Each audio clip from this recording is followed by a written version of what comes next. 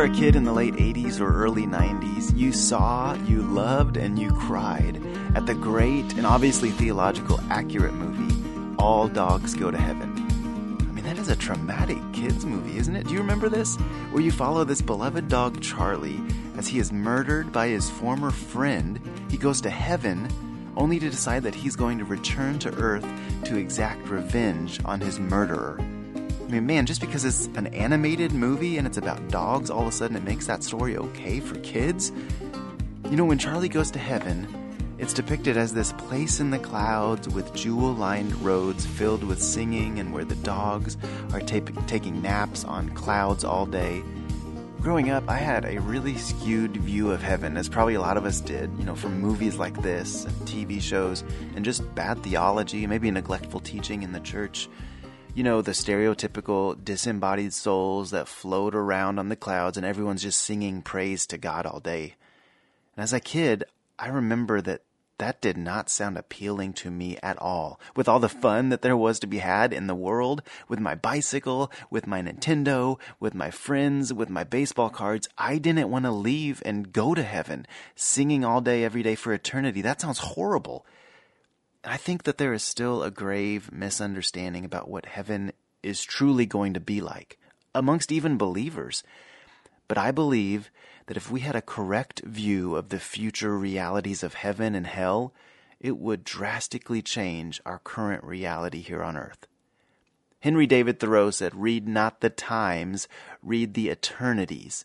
And as Peter continues with the blessings of the Christ follower, he is helping us filter our worldview and our biblical hope through the lens of the eternal blessing of heaven. And so let's begin with verse 3 from last time, and then verse 4, which we'll be focusing on today. 1 Peter chapter 1, verses 3 and 4 say, "Blessed be the God and Father of our Lord Jesus Christ. According to his great mercy, he has caused us to be born again to a living hope through the resurrection of Jesus Christ from the dead, to an inheritance that is imperishable, undefiled, and unfading, kept in heaven for you." So let's recap the first 4 blessings we have access to as Christ followers from last time. Number 1, God's great mercy, which is the primary blessing that leads to all other blessings. Number 2, we're born again. We are made brand new into, number 3, a living hope, a hope that is thriving and alive because Jesus is alive through his, number 4, resurrection. And as a result of those blessings, we are given 2 blessings in the life to come. First, an inheritance. Maybe you've received an inheritance. When someone dies, they pass down all that belonged to them. Everything that they had now becomes yours. Not because of anything you did other than the relationship that you had with them. An inheritance is unearned but freely given. And likewise, the inheritance we will receive from God was earned only through Christ's death and resurrection and is now given freely to all who make him Lord. And in the context here, it isn't talking about our initial salvation, our new birth. That was already mentioned in the previous verse. Here, our inheritance is talking about our ultimate salvation out of this world, our glorification into heaven when we die. It's referring to all that God is storing up for us in his kingdom of heaven. Ephesians chapter 1, verses 11 through 14 says, "In him we have obtained an inheritance, having been predestined according to the purpose of him who works all things according to the counsel of his will, so that we who were the first to hope in Christ might be to the praise of his glory. In him you also, when you heard the word of truth, the gospel of your salvation, and believed in him, were sealed with the promised Holy Spirit, who is the guarantee of our inheritance until we acquire possession of it, to the praise of his glory." And so Peter says this inheritance is imperishable. It isn't at risk of being lost. It is undefiled. It is pure and lovely. It contains no hint or taint of sin. It is unfading. It will never die away or break. It will be with you forever. And how can Peter make that claim? Because this blessing is being kept by God in heaven, he says. And that's our 6th blessing. Heaven itself, Revelation 21:4 says, He will wipe away every tear from their eyes, and death shall be no more. Neither shall there be mourning, nor crying, nor pain anymore, for the former things have passed away. And this is an unimaginable world to us. And Jesus calls it paradise.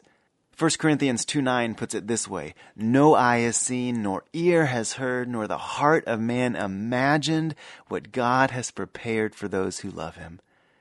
The Bible describes heaven as a new earth, only a perfect earth, with everything good about the earth magnified to its perfect completion, with none of the imperfection or corruptness.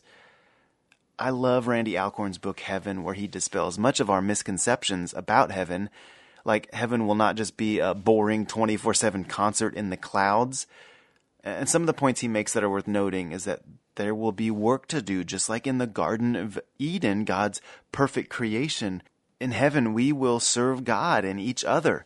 And just as God has emotions, heaven will be a place filled with emotion.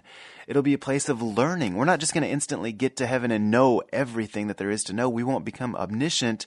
Can you imagine the Bible studies and the sermons that we're going to hear in heaven? There will be joy and pleasure in heaven. It'll be a new earth, so could there be travel and even entertainment and sports? There will be relaxation. The Bible says there's eating and drinking and banqueting and feasting. While there'll be no marriage, we're going to recognize people and we'll be together with loved ones.